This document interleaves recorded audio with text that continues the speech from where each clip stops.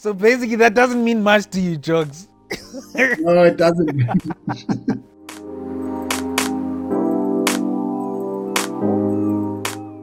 It's those things that were a huge culture shock.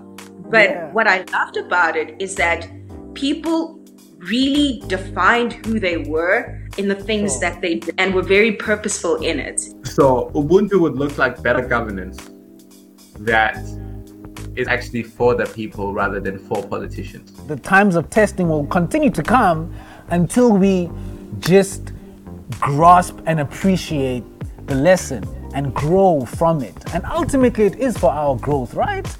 I would say leadership is an affair of the heart, head, and the hands. Wow. So, wow, love it.